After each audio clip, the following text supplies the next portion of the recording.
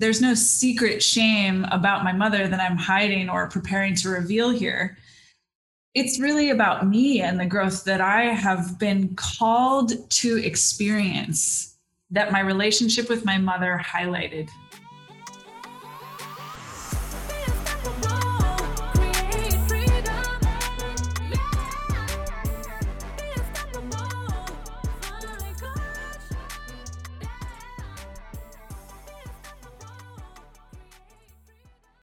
So hello, everyone in Unstoppable Woman podcast land. Welcome to a conversation that I am having with my business bestie, if you will, one of my best friends in the whole entire universe. She holds an incredible place in my heart, in my soul. She is part of me. And her name is Jessie Johnson, and I would like to welcome her to the show.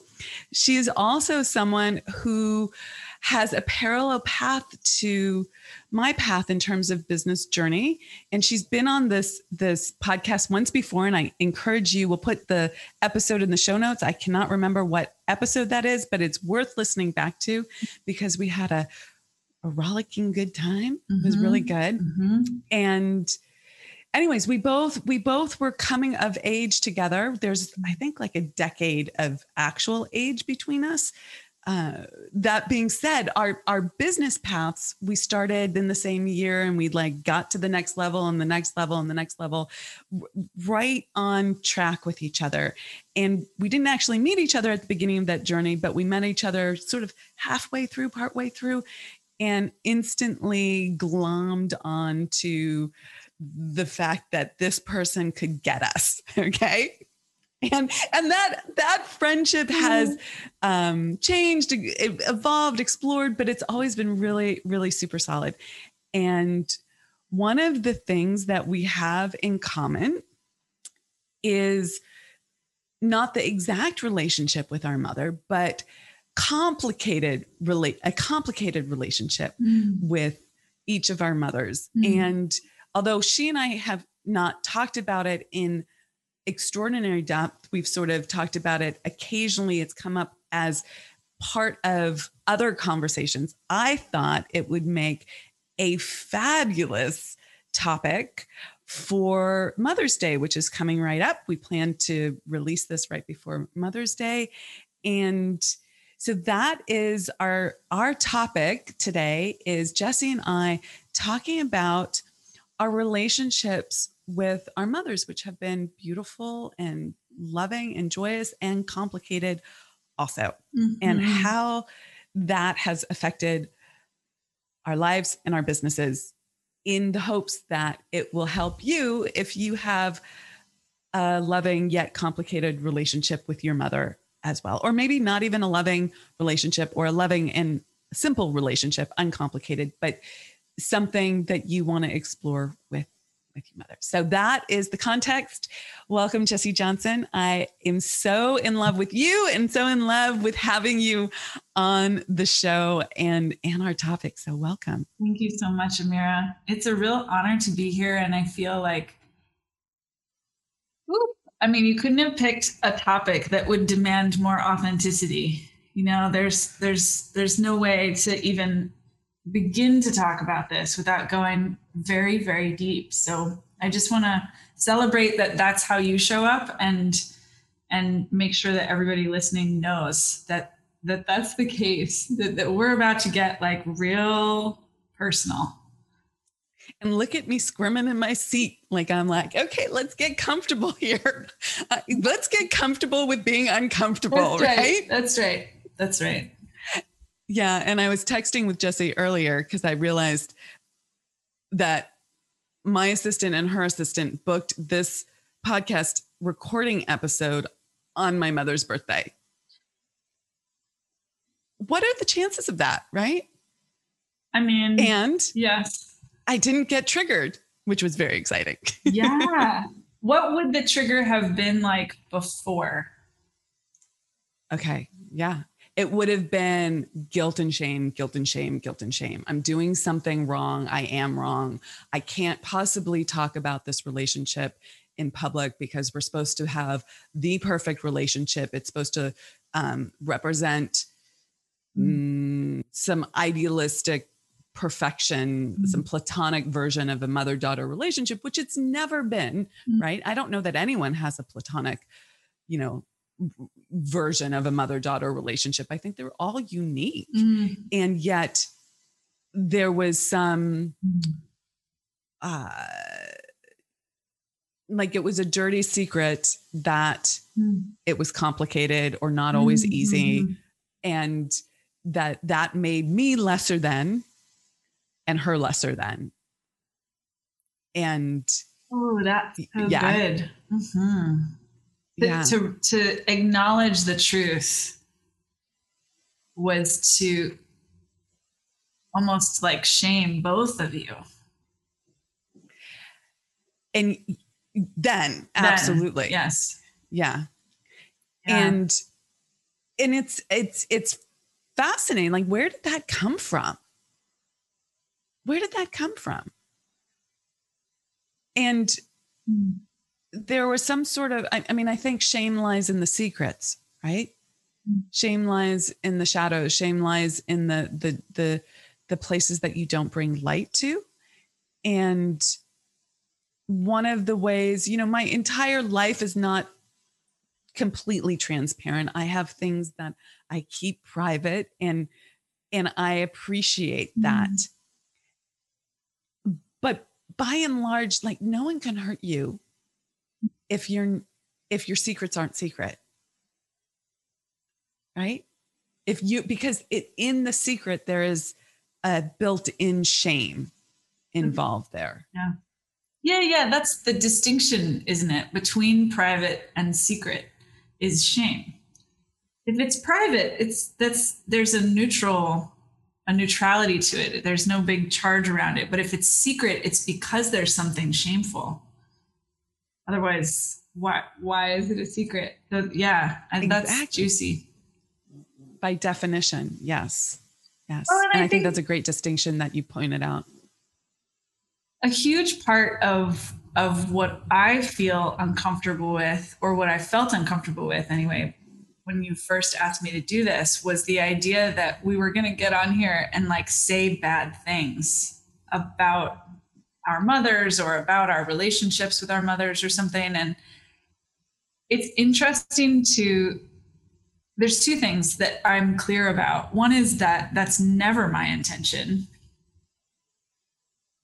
But like from a conscious place, like not because I'm afraid of what would happen, which I used to be, but because I genuinely love and respect and appreciate my mother. And that's like never my intention, ever.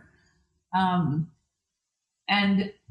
additionally, that so much of what has happened because of my complicated relationship with my mother is that I have learned about my own lack of responsibility or lack of maturity. Wherever my relationship with my mom has been complicated, that's been there. My immaturity, my confusion about whose responsibility it was what, my acting the role of a child. And so I think I couldn't have had this conversation with you until really kind of getting to that sense of feeling clear that like, actually, I also, not only do I not want to talk smack about someone that I love and respect, but I don't need to. Like, that's not what's interesting about this. Like, there's no secret shame about my mother that I'm hiding or preparing to reveal here. It's really about me and the growth that I have been called to experience, that my relationship with my mother highlighted, that I couldn't have seen or done any other way. So let's dive into that personal responsibility place, because I think I know it's huge. And I know from my personal experience, and I will say that I still get triggered by this, that if I feel judged or feel like I'm being told I'm not showing up in the right way or doing life right by my mother in particular, okay, that all I want to do is have a tantrum like a little kid and be like, stop telling me I'm wrong. You can't tell me what to do. Right. And that is such a deflection of two things that you said. One, being an adult, and two, personal responsibility, which I think is I think people can die not being an adult. Okay. I think people can go to their grave, long life, but die not being an adult. And I think I'd like to pose that to you. Like, do you think being an adult is when you start taking personal responsibility for your life, for your feelings, for your actions, for your results? Yeah, I mean, like that yes. It's not just it's not just turning 18 and being able to vote, right? Can I curse on this?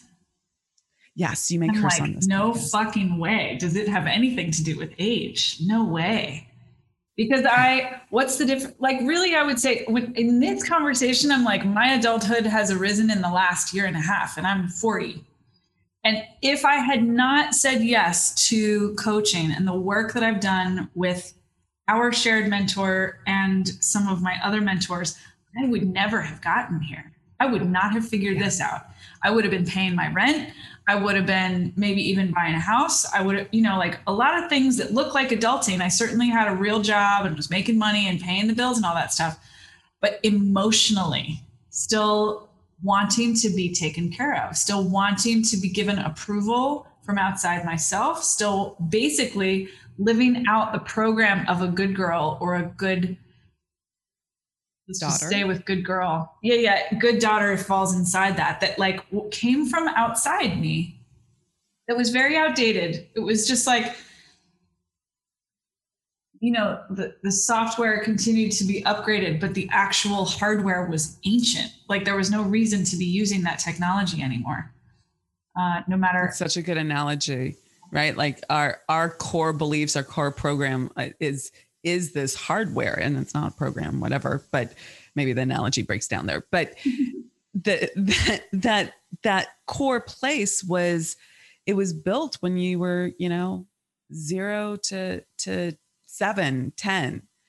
And yet you're now 40, 50, and it's still running the show. And, there's a lot of people that talk about, inner child work and all that sort of stuff. But fundamentally, I think there's a consciousness that has to come through in terms of, like, ultimately, are you going to blame your life on your parents?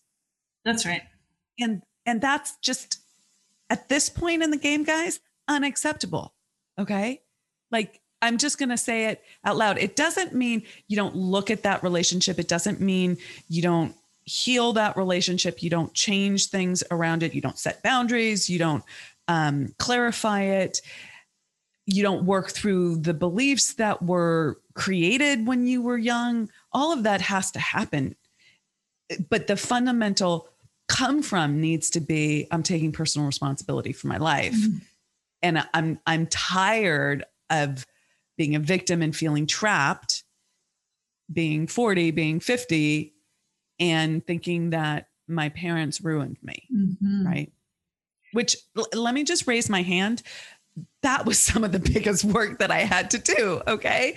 And like, so if you're listening to this and you're getting irritated with me and you're like, but you don't understand, she's a narcissist, she's a bipolar, she's whatever. Okay. She's depressed. She's trapped me. She's an alcoholic. She abused me. Like, it's real. It's not that that's not, that hasn't happened. It has happened. And now what? Mm-hmm. And now what? And I think that was the first decision for me.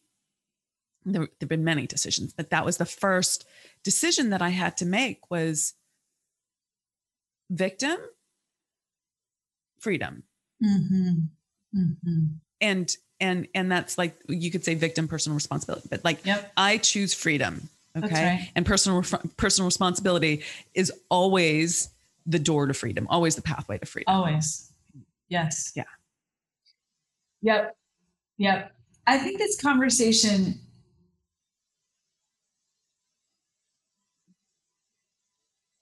it's like, of course, this is a deep conversation. I just want to emphasize that I really feel like there's a lot of misconception about exactly the thing that you were just naming, and the truth of trauma, and that it happened, and that like what we're talking about has, I would say, I'll speak for myself. I am not an expert in trauma. That is not what I'm here to serve and support. I think it's really important to work on trauma in its own right, and that it deserves that attention, and that everyone's healing is different. Okay. Whatever that looks like, what I feel you and I, Amira, are talking about when it comes to personal responsibility and freedom is an entirely independent conversation. It is not a replacement for that trauma healing. It is not meant to in any way diminish or address what's happening over here. As I'm saying this, I'm like, I think I'm just reiterating what you just said, but it feels really important to reiterate it because I get from people that I really trust and respect, I get a lot of misconceptions around this that prevent them from actually hearing what we're talking about. And I really want to make a lot of space for those to be two separate conversations so that you and I can have the one that we're expert in having. Okay. So I have a question, and then let's dive into our actual experience so that we can give people the context from which we are talking about all these sort of theoretical concepts. Beautiful. Okay. So the first thing that I want to just play off of what you just said is really a question. And I don't know that I have an answer to this, but I'm interested in your answer. Is, do you think the trauma work has to start first? Like, do you think you have to do it sequentially, like trauma first and then the personal responsibility in your life work that we're talking about? Can they happen concurrently? Can you do the personal responsibility first and the trauma work second? It's a great question. I also don't feel like I have like the definitive answer. I think that I did them sort of simultaneously, and it was not an organized linear progression.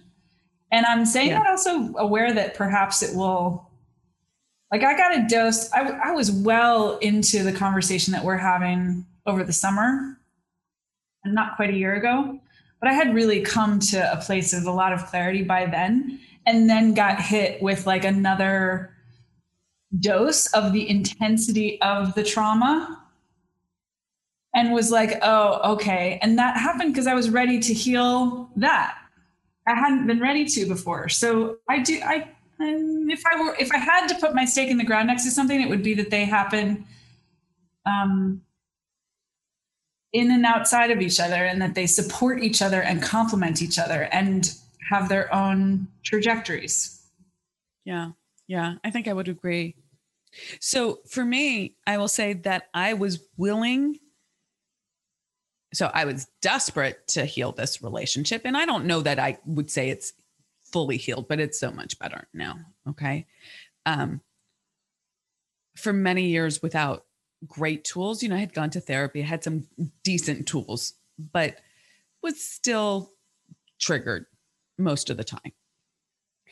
And then when I went on this business journey and I really claimed, I am doing this friggin' thing. No, I'm not dilly-dallying. It's not a hobby.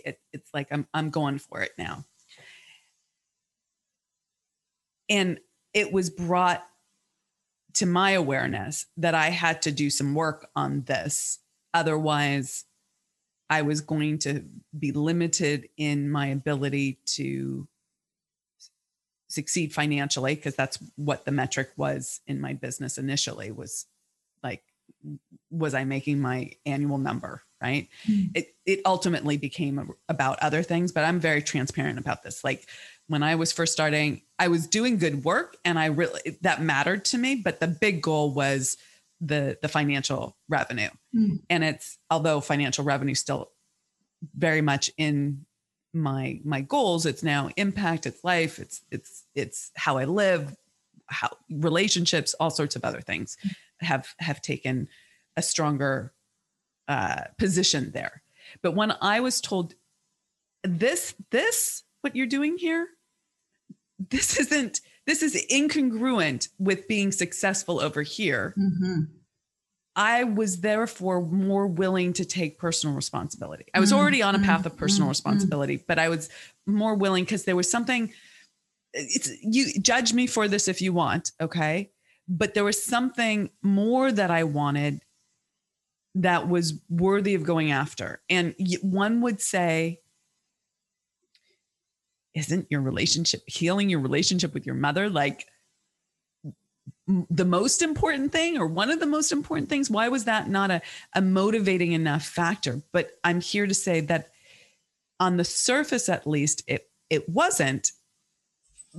And I just one final thought, and then I'm going to hand the mic over to you. I've come to realize that my financial goal when I was making that big quantum leap, and we both did this at roughly the same time, going, from low 6 figures to high 6 figures and then crossing the 7-figure mark. Like when I was doing that, which was that was like some heavy freaking lifting. Okay. And running my business now is still, there are challenges that come. It's not like, rainbows and unicorns and all of that all day long, hearts falling from the sky, Really? Amira, really? Aren't there hearts falling just around you? Well, maybe actually I kind of like that, like to have like a little energetic kind of like nobody can see it but me. And you can feel it though. That although I claimed that number, I now, from my position looking back, I had claimed that I want to make $1 million this year, right? And claiming that number was such a motivating thing for me. But in hindsight, I think it was the thing that I needed to latch onto because I really wanted these other things in my life. That's right. That have everything to do with relationships and environment. Mm-hmm. Those two things. Mm-hmm. Okay. Yeah. And environment, I'm taking liberties there. My physical adornment, I'm thinking of as part of my environment as well. Mm-hmm. Not totally. Yeah. I mean, I don't think I even realized that I needed to heal my relationship with my mom. Like the sort of before story in my 30s, let's say, okay, because there's an origin story too, but the before story with my mom was that we were incredibly close. I talked to her all the time. I talked to her about everything and anything. There weren't really any boundaries on what I wouldn't talk to her about. I assumed that I would talk to her about anything and everything. And I got annoyed with her and wanted more boundaries. I wanted to feel less obligated. I wanted to feel like more free. But I don't think I had it in my mind that this is a funny thing to be aware of. I was complaining about it, but not really believing it would ever change. It was like. And it was about the obligation to share, to. I didn't make the connection yet. I just felt, I think I felt emotionally responsible for everyone in my life at that time, but my mother and father in particular. And so I was constantly, like really from the time I was a teenager, kind of asking them, can you liberate me from this responsibility? Can you tell me that I don't have to take care of you? I don't think I actually said those words, but that kind of thing. It showed up in a lot of different ways. And it took me, now I can say, probably about 25 years to realize that that's something that no one but me could give me. So I was going after them, looking for permission to be myself, to prioritize myself, to take care of myself. And just to give some credit to my parents, I'm pretty sure they both, at least some of the time, were like, sure, Jess, like, be free, like it's not like there was such unconscious toxicity that I had to do it all myself. And I think that's important to say, like both my parents are therapists. They're incredibly conscious, loving people. They're really smart. They're incredibly fun and interesting people. They're like, I feel so blessed to have had them as parents. And I was carrying around all kinds of baggage that I had associated with them and that I do believe like came down through the lineage. It's not like I just made up the idea to get codependent in this way. It came from the lineage. But so pause there so that people understand what that means. What does that mean? It comes from the lineage. Are you talking about generational? Yeah, like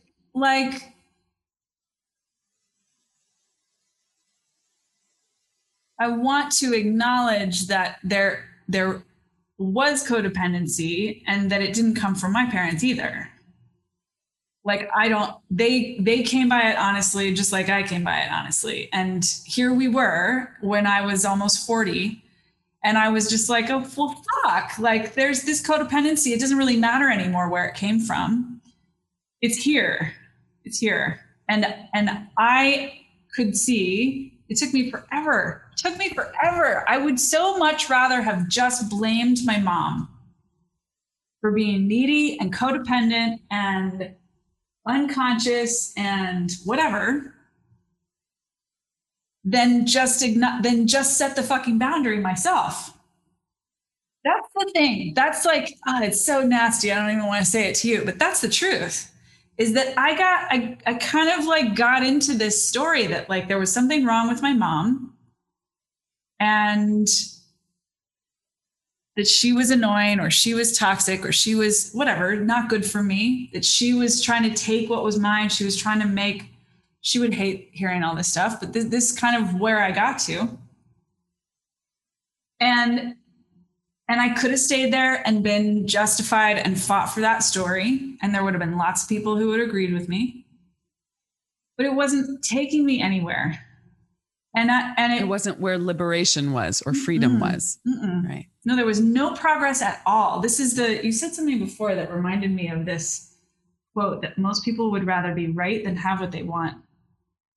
So there was that turning point where before the money, before the growth in the business, before this kind of feeling called to live our purpose, I'm lumping that together a little bit here, but I think this is fair, that we were still kind of operating with our mothers, at least in this, I would rather be right. I would rather be right that this relationship is just this way than have what I want, which is to actually have no exceptions. There are no exceptions in my life. I have healthy, positive, loving relationships. Period. They're not perfect. They're not always comfortable, but I'm not going to make an exception anywhere. I'm not going to be like, well, because you're my relative or because you're this special person or because we have history with you, I'll be toxic. No, under no circumstances will I, Jessie Johnson, bring the toxic parts of myself as the primary offering in a relationship. I will not do that. And now, sometimes... Go ahead. No, say that again. No. Do you feel like you still have toxic parts of yourself? Of course. Yeah. And do you sometimes bring that to the relationship? Well, I think sometimes... Not as the first conscious giving, right? But... Yeah, they just... I'm going to just raise both hands, okay? I'm not just going to raise one hand, but I'm going to raise both hands. That like, I've gone through so much growth and I've taken so much responsibility. And sometimes so you said something just a moment ago that I was like, I'm still doing that. Fuck, I'm still doing that. And I just have to own it, right? Yes, you said, yes. I'd rather be right than have what I want. And I'm like, oh, look at that. It just triggered something in my relationship. And I was like, oh, that's what I'm doing. It's painful to look at. For that split second, it's painful to look at. And then you're like, but that's what I'm doing. Okay, let's clean that up. Okay. Like that was me was unconsciously not bringing my best. I'm going to put it toxic in a little bit of a nicer packaging and say that was me not bringing my best. And it was quite hurtful. I'm still, so, okay, let's clarify for people boundaries. So, your experience with your parents, both of them, but particularly your mom, was about not having boundaries. And many people talk about needing to set boundaries, particularly with their parents. And both you and I have set boundaries with our parents in different ways and for different reasons. And I think a lot of people think that someone has to be toxic or wholly wrong or in order to set boundaries. In order to set boundaries. And I would like to, and I know that I was under that misconception for a long time, but I think that there's a next level of awareness there where you step out of, I need to make this person wrong in order for me to get what I want. Okay. I can create a boundary of what I am available for and what I'm not available for without a personality, a character assassination, right? I'm not 100% there. I have to say, I'm not 100% there. Okay. Like I've gotten so much better at that. But there are times I love my mother. I just had a great conversation with my mother that I'm like, oh my God, how is she like this? Right. And I go into like this little thing. And then I try my best. I work at it. I'm conscious about going, oh, look, there that is. Okay. I don't need to do that. Well, I'm going to say this thing, and I mean it in a descriptive, factual way, not in any way judgmental. But the whole time we've been talking, there's this framework that I have in the back of my mind. So just want to put it in the front of our conversation, which is a developmental framework. And the oversimplified caricature version is that the role of the child is to do what they're told. The role of the adolescent is to break free and push against. And the role of the adult is frankly like rather unclear, having spent so much time in those first two roles. But my proposition is that the adult paradigm is neither of those things. It is by definition that which transcends both those things. I think that we all of us, we spend our first at least 7 years completely immersed in our subconscious, living the life of a child. So we get real good at the child role. That doesn't mean that we're necessarily good at doing what we're told, but our whole organism is designed to try to do what we're told. In school, at home, at any kind of religious organization, community function, all that stuff. Then it is our developmental task as adolescents to stop doing that, to rebel, to push against what we're told to do the opposite. And that's designed on a psychological level to help us become independent. It's meant to be the catapult that gets us into proper adulthood. Did you rebel as a teenager? I thought that I did, but I didn't. I thought that I did because I dated like bad boys and I shaved my head and my eyebrows and I wore crazy clothes and all that stuff. But the truth is that, I mean, it's not nothing, but I was doing all that, like my mom was with me when I shaved my eyebrows. I had parental approval for everything I did, always. I say that not because my parents were so approving, but because I was so attached and addicted to their approval that I insisted on it. I insisted that they give it to me or that I modify my behavior to get it. So that was the codependency. So when I hear you talking about the triggers, the making someone wrong in order to set a boundary, what I hear is like, oh, that's that thing that we do when we're shifting from the childhood paradigm to the adult paradigm. Like that's a necessary step in the growth process. It's just not where we're meant to stay. And yeah, that's adolescence. Yeah, exactly. But you got to go through adolescence to get from being a child to an adult. I use this metaphor in a lot of different contexts. This one is rather literal, right? Because we are actually talking about growing up. But I do think that piece really resonates for me, that if I am looking for an excuse to set the boundary, if I'm looking for justification to set the boundary, I'm a little underdeveloped in that area. Because the truth is, as an adult, I don't need any explanation. I don't need any justification. I don't even need to understand it. I can just prefer not to have that activity, thing, experience in my life. And that's reason enough to have the boundary. Yeah.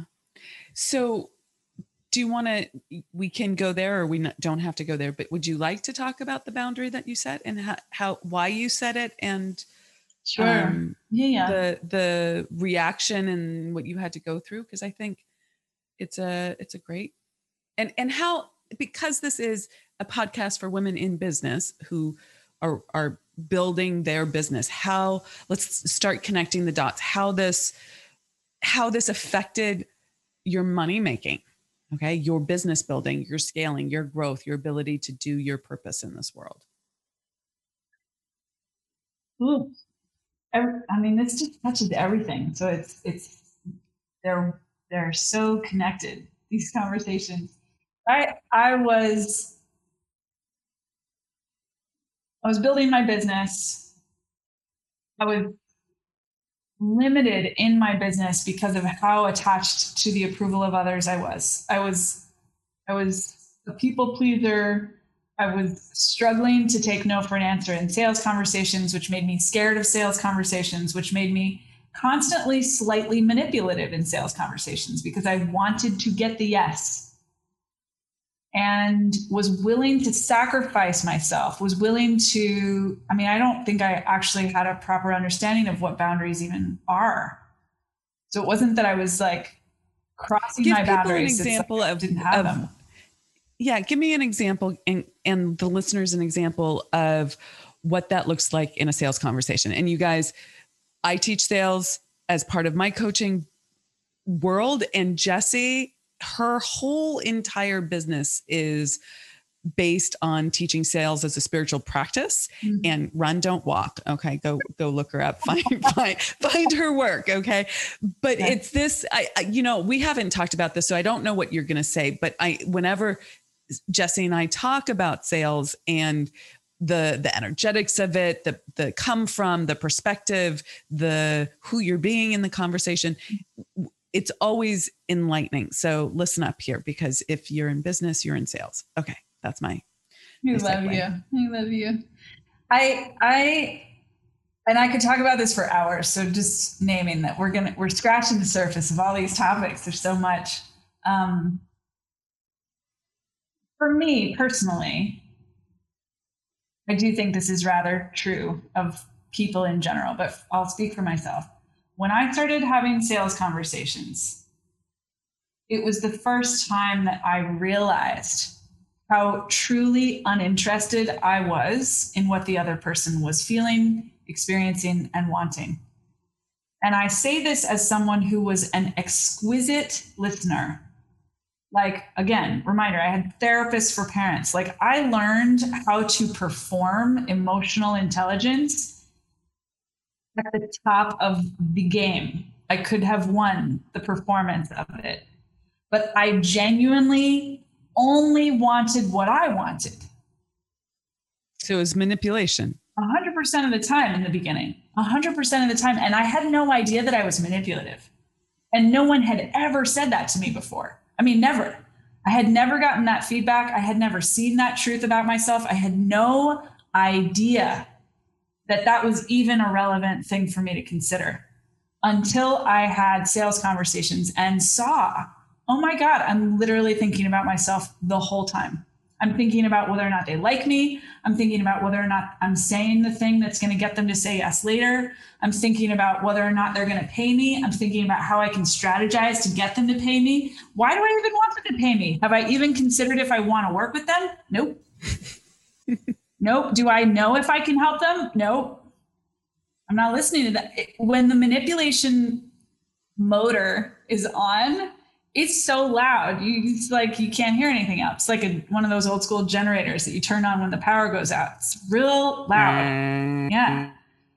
Yeah. So, I mean, it was incredibly painful to see these ugly truths about myself in sales conversations. And it's what got me hooked. I was like, oh my God, I've been meditating for over a decade, and I didn't know this about myself. This is in every relationship. So then I started digging, and over a period of a couple of years, like realized that this theme was very connected to my relationship with my parents, and in particular my mom. That I had learned how to do this, that I had practiced doing this with my mom. And for then, which was manipulation. Yeah. Manipulation, people pleasing, lying to get people to like me. I'll get right back to my juicy conversation with Jessie in just a moment.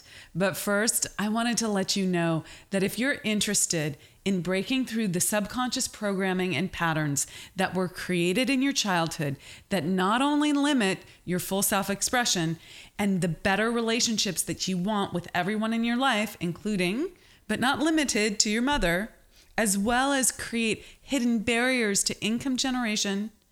If you want to break through like that, just like Jessie and I did, I want to invite you to the Unstoppable Woman Income Breakthrough Summit, which is happening May 14th, 15th, and 16th. It's not too late to register, and all you have to do is go to theunstoppablewoman.com/summit to register now. We'll be diving into what stops most people from making the kind of money that they actually want. And we'll create a tactical scale to success plan so that you can hit your revenue goals now. I'd love to show you exactly what to do to get out of your own way and scale. Let's get that cash flow coming. Okay, hope to see you there. Now back to the conversation with Jessie. Okay, let's talk about what lying looks like. Just a little small section here, because I think people get confused. Are we talking about lying? Like, I can do this for you, but really I can't, that kind of lie? Mm-hmm. Are we talking about a small white lie? Are we talking about like lying about who we are? What are you talking about in terms of lying? Let's get really granular there. That's a great question. I am talking about the lying that happens in my being and the lying that happens in my, let's say, my response. So like someone is like, hey, you want to do XYZ? And I absolutely do not. There's no part of me that wants to. But when that manipulation motor is on, I won't even know that I don't want to. I will immediately say, yes, of course. Yes, of course. Oh, of course I want to do that with you. I have no desire to do that with you. That's a lie. And now, yeah. And they lie unconsciously. Really, yeah. They lie to themselves. Both. And they lie to others. That's right. Totally. That's right. Okay. So then connect that to the boundaries that you set with your parents, and particularly your mom. So long story short, it was like the dysfunction that I didn't want to deal with. I did not want to set boundaries with my mom. I was terrified. I was terrified of it was irrational. It was not a pre-verbal kind of terror. Like I would die or she would die, or it was just like too horrible to even imagine if I set any boundaries with her, really. If I was truthful about my desires for my life in our relationship. It just felt really scary to me. Scary enough that I would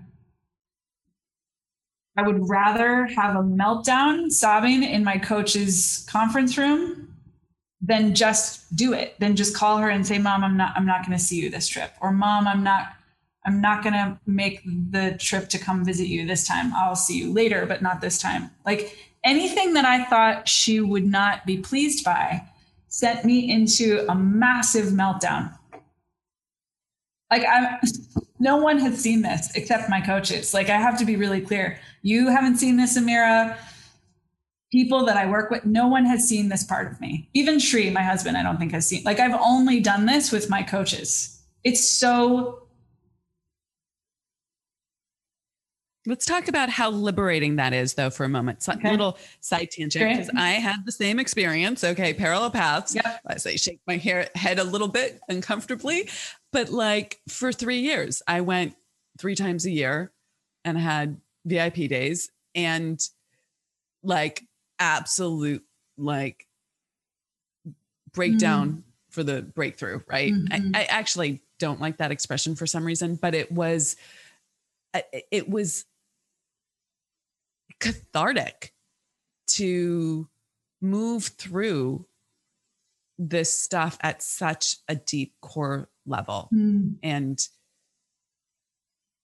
that was I think that's a truth telling. And I think that's something that you and I have in common. Like it's painful. Like those were painful experiences and yet incredibly cathartic. Like I wouldn't trade it for the world. Right. It's interesting hearing you describe it, because the conclusion I for sure agree with. I don't have any regrets in my life.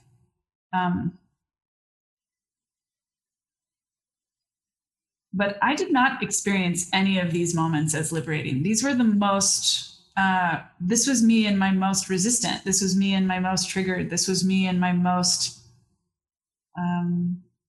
regressed.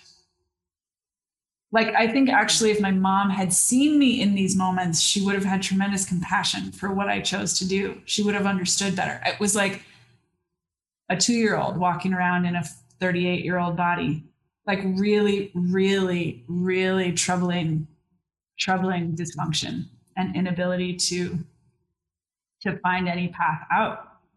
Was like I dissolved. Jesse Johnson dissolved. The soul of me dissolved. And all that was left was this fear of being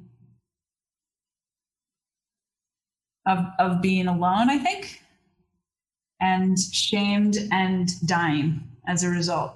It was completely irrational. And that made it, for me, even harder to work with, because it was like I was looking for, that's probably part of why I did blame when I blamed, because it was like, I need something to hang on to here. Like somebody's got to be doing something wrong. Otherwise, what the fuck is happening to me? Like how can I disappear like this at the thought, not actually doing it, just the thought of saying no to my mom. And then you said no in quite a big way. I'm like, yeah, so I'm giving you the underhanded pitch there. So I resisted for a really long time. I didn't know how to do this for a really long time. And then push came to shove. And I really did believe at this moment that I could not move forward in my life or my relationship or my business if I did not figure this out. And I told my mom that I needed to not talk to her for 6 months. And I got a lot of support from my coaches to be able to communicate that honestly, that it wasn't something that she had done. I did not blame her. I was not making her wrong in any way. And I just was really clear that I needed this. That, by the way, like that cleanness, that personal responsibility helped me take this action. I don't think that I could have actually cut her off while blaming her personally. The night that I did that, I felt my true love for her for the first time in years. It was like immediately all the resentment, all the fear, all the bondage, all the dysfunctional stuff in our relationship, there just wasn't any need for it anymore. I didn't need that stuff to protect me. And I got to feel what I actually feel for her. It was like there was space for me to really feel the love that I have for her. And I ended up not talking to her for a year. No communication at all. There was no, I blocked her on social media. If I had some family members that reached out to me to try to coerce me to talking to her, I was unavailable for that. I told them that if they continue, that topic was off limits. And how far into it were they doing that? Was that at the very beginning or further in? Throughout. I mean, I will say that I definitely felt like there was an aspect of that. knowing what I know now, I would do the whole thing differently, but I don't think I could have learned what I learned any other way.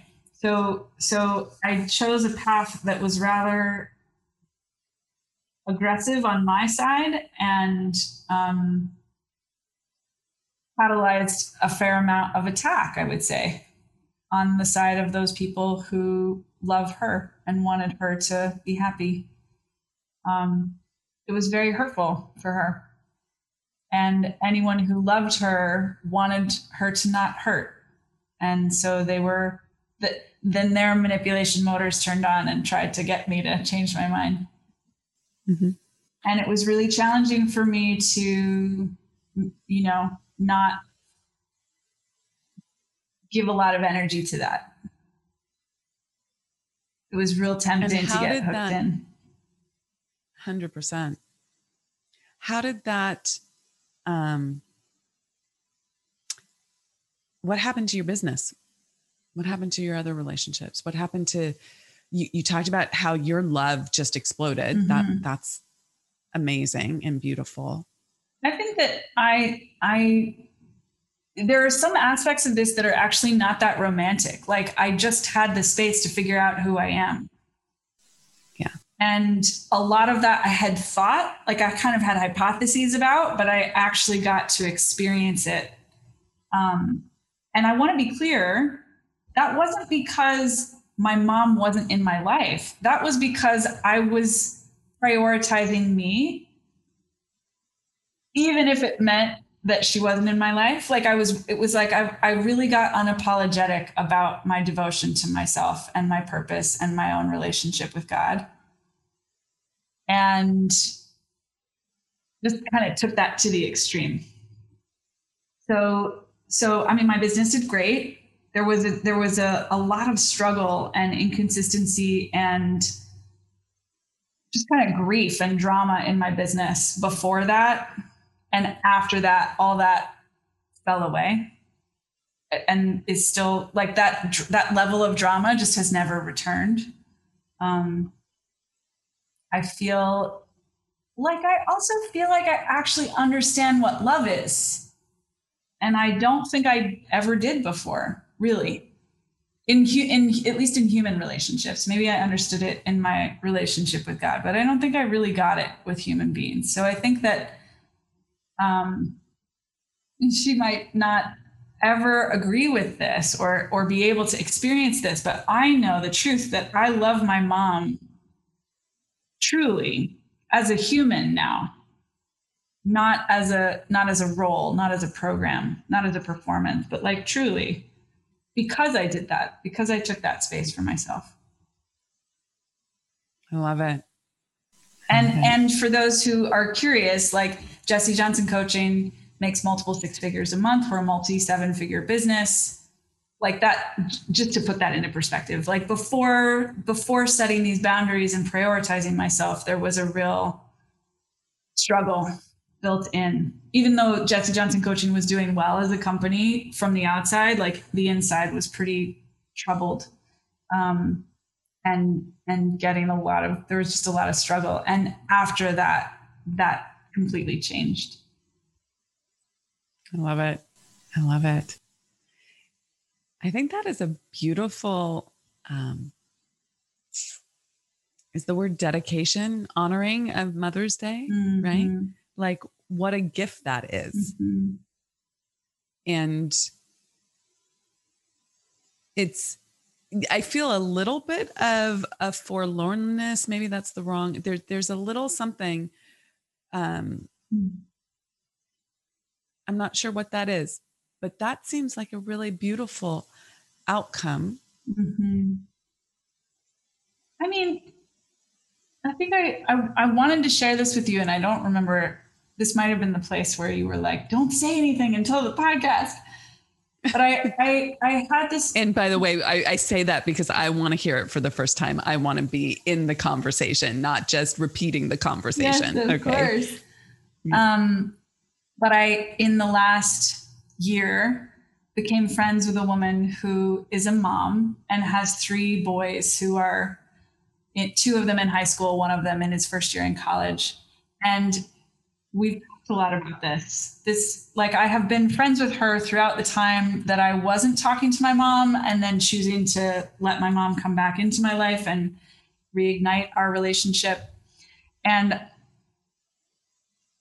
an enormous transformation happened for me in this relationship as I heard her describe the experience of reaching for her boys, wanting more, being kind of needy with them, and having them reject her and say no. And learning through that dynamic that when she was like extra grabby, they wanted to get further away from her. And that she was just like, they taught me. Like, they taught me where the balance was. And as I listened to her, I heard her describing exactly the behaviors that I had previously judged my mom for. And I heard her describing exactly the behaviors that I had never done with my mom. And it was a massive awakening for me to realize, like, oh, it was my job to say no. It was my job to like be an adolescent and push back. And it was because I didn't do that when I was 13, 14, 15, 16, that I then had to do it in such an enormous way at 38. That was important for me to understand. Like, there was a real healing in actually owning that. Like, oh, this was on me. Not to make myself bad or wrong. There's reasons why I didn't do it when I was in high school. Like, but for that personal responsibility piece. Yeah. And I'm bringing that up because why didn't I do it at some level, like at a really simple level? Because it's painful. So this forlornness that I feel like you're speaking to, it's just the truth that I don't actually believe that any mother-daughter relationship isn't complicated. I think they're all complicated because all relationships are complicated. And there's pain and forlornness and sorrow and grief and dissatisfaction and disconnection in all relationships. And we can choose to pretend that there's not, or we can choose to lean into the truth that that's there. When we lean into the truth that it's there, it is painful, because that's what we're leaning into the truth of, is the part that's painful. And I think that's the radical work that you and I have become so masterful at doing. It's just being willing to be with whatever is. Whew. And sometimes that's not so easy, you know? Mm-hmm. I will say that I will own that it's not that easy all the time. Like, I think there's an after picture that we're showing here. And I think you've also shared that it's complicated all the way through as well. Yeah. I think it's worth it. I had a different, very different experience. I was that adolescent who pushed back, who was like, fuck no, you know, yep. See ya. Right. Mm-hmm. And my mother came chasing. Mm-hmm. She wasn't like your friend. Mm-hmm. And that becomes a different kind of complicated than what you experienced. And it's been very important for me to learn how to love and not always react, to use your framework, react as either the child or the adolescent, right? Mm-hmm. Like the child was like, okay, I'm just going to do what she says. The adolescent's going to be like pushing her way. Mm-hmm. And how do you do that? Now I had to create boundaries that were similarly intense. It wasn't no contact, but it was, these things are off limits in our relationship. Mm-hmm. Like, and I will say that my story is a little bit different than yours. I had to create outer boundaries because my inner boundaries were not clear. It was that I was not strong enough on the inside, clear enough on the inside, knowing how to handle the energy, the emotion, the conversation, the ask. I didn't know how to not be the child who just said yes or not be the adolescent that just said F you. Mm-hmm. Okay. Mm-hmm. And so I had to set clear boundaries that these topics are off limits. Mm. And that was, respected because there was a consequence to that. Like to set a clean boundary, there needs to be a consequence to if you break that boundary. Mm. And that was hard for my mother. I think she felt like that meant that I didn't love her. Yeah. And I had to experience how painful it was to have your mother feel like you didn't love her. Right. And all those sort of wrong arrows, blame arrows, guilt arrows that come with that. And how to learn internally how to manage that. And that was an incredibly powerful experience because I had been doing it. Unlike, I have a slightly different story. Unlike you, I felt like I had been doing that in all these other areas of my life, but this one area was this blind spot for me. And I really needed to clean that up and become stronger there. And I think that boundary has helped. And I have slowly been testing, probably without enough conscious agreement, articulated agreement, but I've been slowly testing what it's like to allow a little bit more in that realm. It's been 2 or 3 years now. Mm-hmm. Right. And it's not a testing. Sure enough, it's a testing of her. How does she show up? Mm-hmm. But fundamentally, it's a testing of me back to the point that we talked about earlier, which was like, can I take personal responsibility? Can I be in this conversation and not blame? Can I not make her wrong? And sometimes I succeed and sometimes I don't. And that's been really fascinating to watch. And I appreciate that. And my experience is with someone who it sounds like you didn't respect your boundaries. It wasn't necessarily your mother not respecting your boundaries. And she didn't even know that I had them. Right. You didn't have boundaries. There were no boundaries to be respected. Right. Yeah. I had a situation where I had clear desires, wants, and they weren't being respected. Mm-hmm. And I didn't know how to deal with that. I had no idea how to deal with that, how to be in relationship with someone who didn't respect your boundaries. And that affected everything in my life, my love relationships, my friendships, my sense of satisfaction and happiness, how I did sales calls, right? If you don't know how to deal with someone who doesn't respect your boundaries, how can you hold space in a sales conversation? How can you direct a sales conversation? How can you lead? How can you help someone for whom you have no clarity about where you stop and they start? Mm-hmm. Okay. Mm-hmm. Or what's expected of you.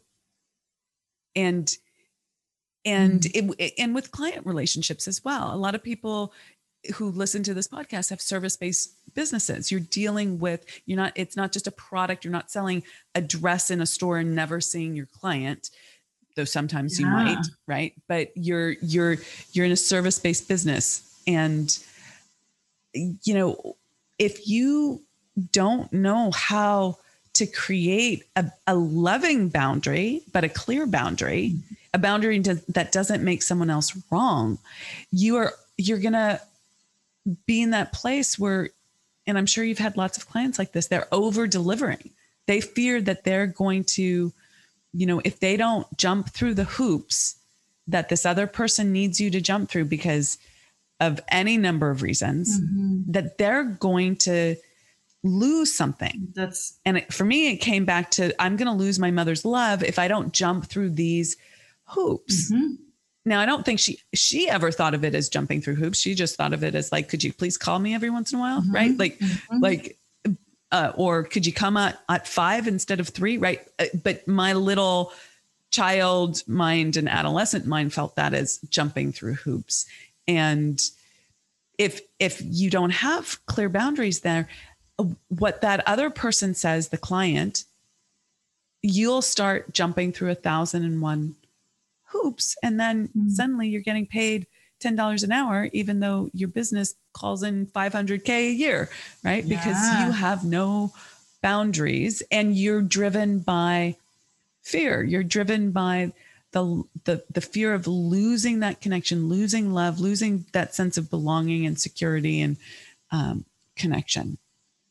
I mean, I love hearing you speak about this because it's helping me also recognize some more. I'm definitely going deeper into my understanding of the impact of my choices on the rest of my life and my business. And this one, I would say still that it's like my favorite thing when my clients are disappointed in me or angry with me or feeling neglected or something like that. It is still a strong preference that they feel good and that they feel supported and met. Having said that, I also think that it's one of my better and more unique skills that is directly connected to this, that I'm not trying to actually limit how they feel, in particular, how they feel about me, to make me more comfortable. And so I'm doing my job all the time. Like I'm doing my best. I'm bringing my best all the time. I'm absolutely devoted to this work and I do great work. But me doing great work is not particularly related to how my clients feel about the work or how they feel about me. Those are independent variables. And when you were talking about this fear of losing love, what came for me is like, it's a guarantee. Like at some level, when we break free from being afraid of losing love, it's not that we get free of losing love. It's that we get free of almost want to say minding, but that's not quite it. But it's like, no, we're going to lose love. People are not always going to like us. And they're going to tell us. And we're going to feel what it feels like to have someone that we care about not feel the way that we would want them to feel. I don't think there's any way to soften that or make that look pretty, except that getting free in that way feels real good. Yeah. So I might have a slightly different experience, but there's some crossover here. So I think that, my experience of my business is with my clients, although I love when they're, I love when they're slaying and succeeding. That's the truth. But I love when they slay and succeed and give me thank you so much, right? The credit, the gratitude, the appreciation, all of that. That feels really good.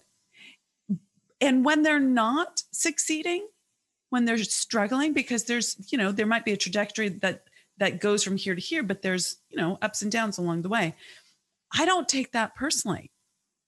And I don't take that as anything to do with me. I don't feel that loss of love piece there. Mm-hmm. And unless they're talking smack behind my back, I don't have a lot of clients who come to me and upset. Mm-hmm. That hasn't been my experience. However, and this is where we have different experiences, and I think it's really potent. In that world, I feel very clean and very, there's no wonk there. Mm-hmm.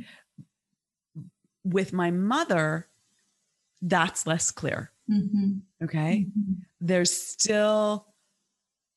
I would say there's still a hook for me. Mm-hmm. And so I think this is a really interesting topic. I think that I am so much freer, so much more liberated, but the way you speak about your relationship with your mother is like, I feel like you've gotten to the other side of that. Mm-hmm.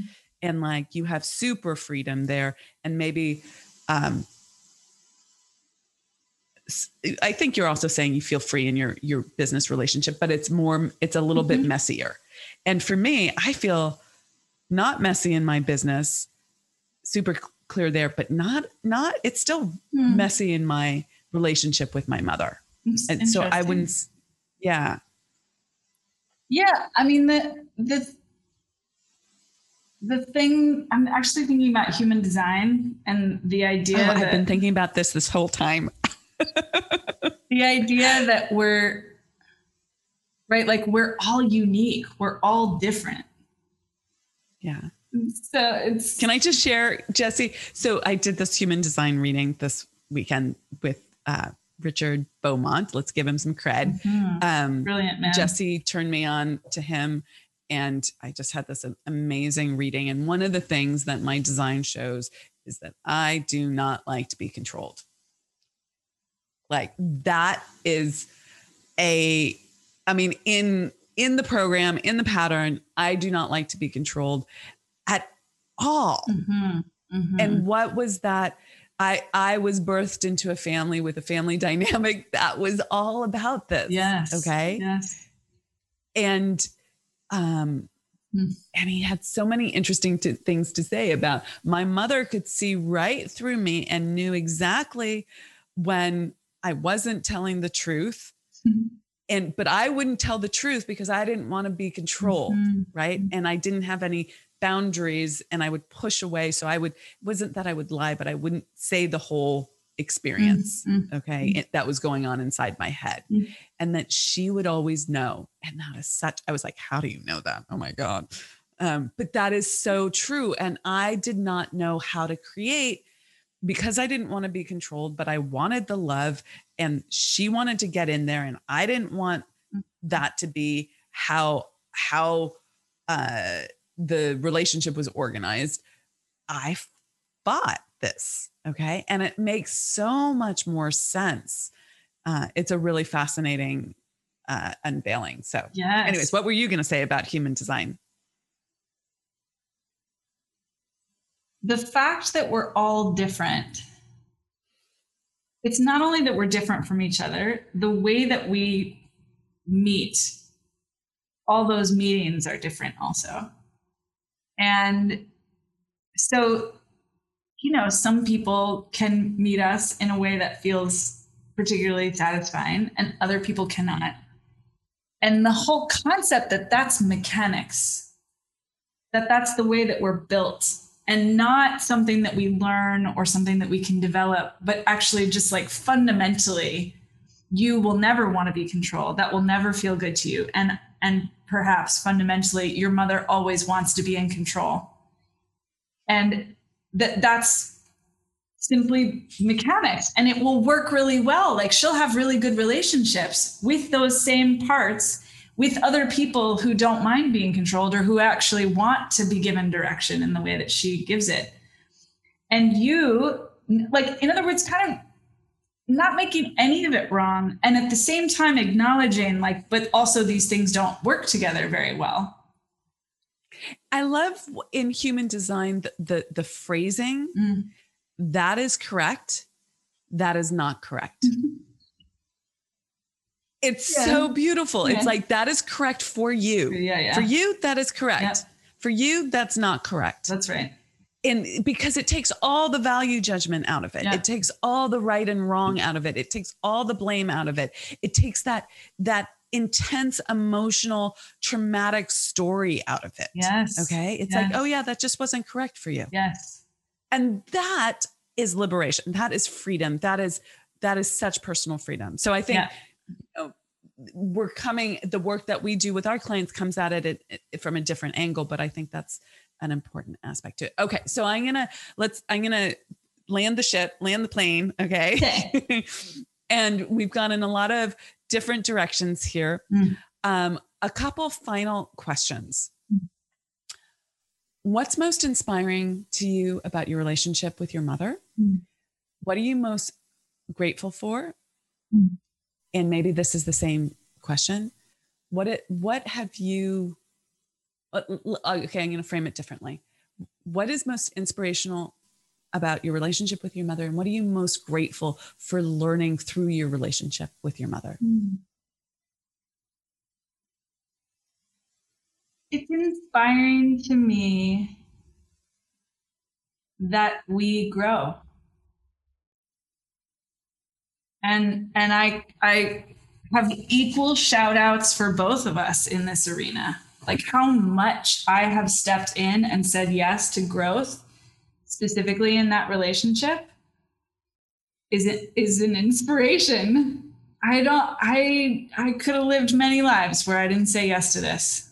And she has done in a very different way. She has done the same. It's not how I would want it. It's not on my terms. It's not on my timing. There's all kinds of things about it that, like, if she would only do it the way that I want it, it would be very different. But I gotta give like both of us massive, massive credit for our willingness to continue to grow, to continue to open, to continue to learn and change.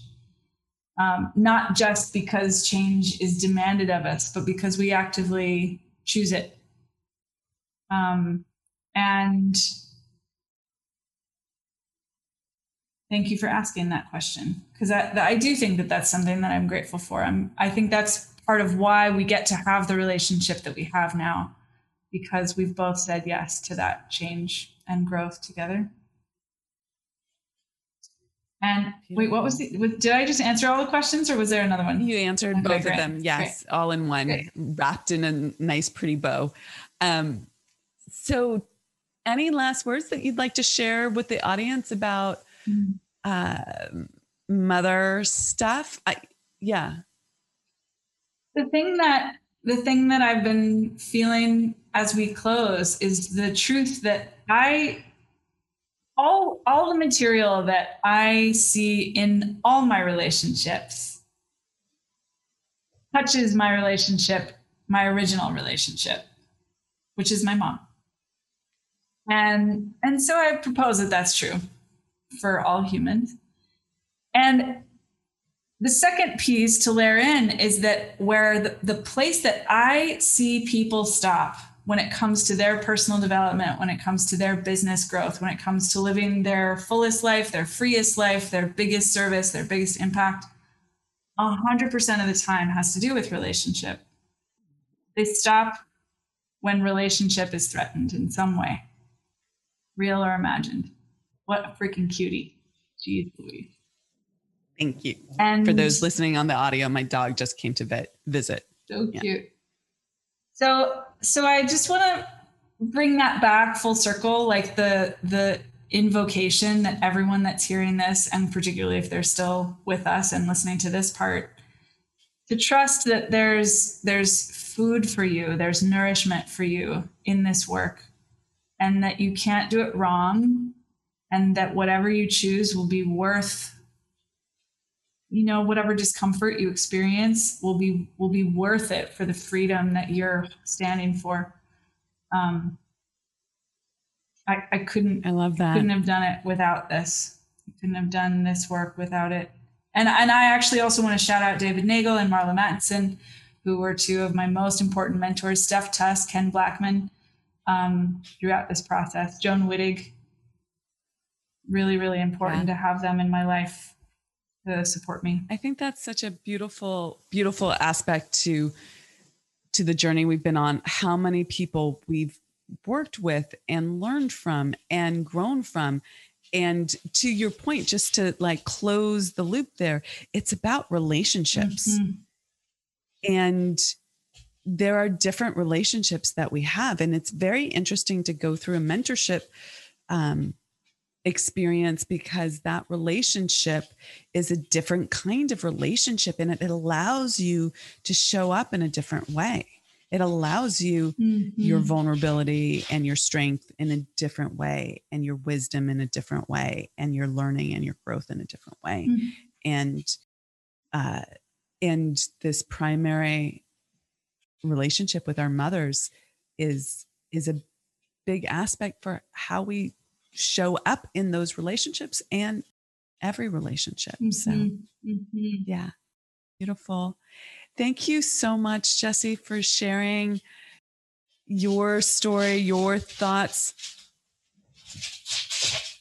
Can you hear my dog freaking out? Okay, let's have a little moment here. Okay, we're going to do that again. So, one moment, please.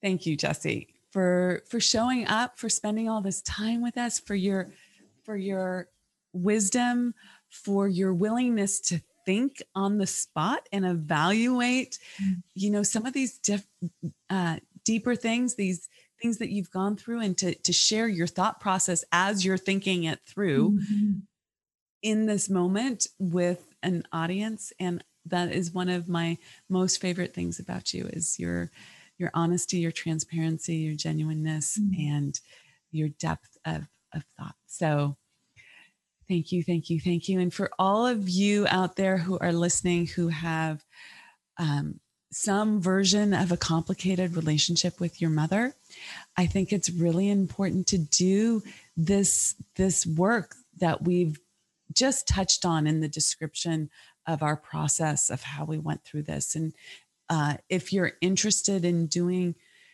this kind of work more deeply, seek out people, whether it's Jessie, whether it's me, whether it's someone else. This is powerful work, and it will help you find your freedom in this world, be whole in this world, and not feel that sense of being trapped and limited, and like some huge loss is going to happen if you step into being who you are. And it's so important to step into being a grown-ass woman, right? Like to be a little pop-off at the end, but like step into that adulting and that personal responsibility. And it's an ongoing journey. So take that step. Okay, my love. Thank you, thank you, thank you. Mwah. Such an honor, Amira. Okay. I love you. I love you too.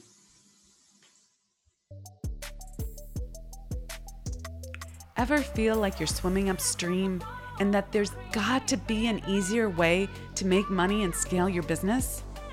Well, it's time to get out of your own way and eliminate that confusion and overwhelm. Join us at the Unstoppable Woman Income Breakthrough Summit, where I'll show you exactly what's required to scale quickly and how to apply the universal laws to your business. Learn more and grab your ticket at theunstoppablewoman.com/summit.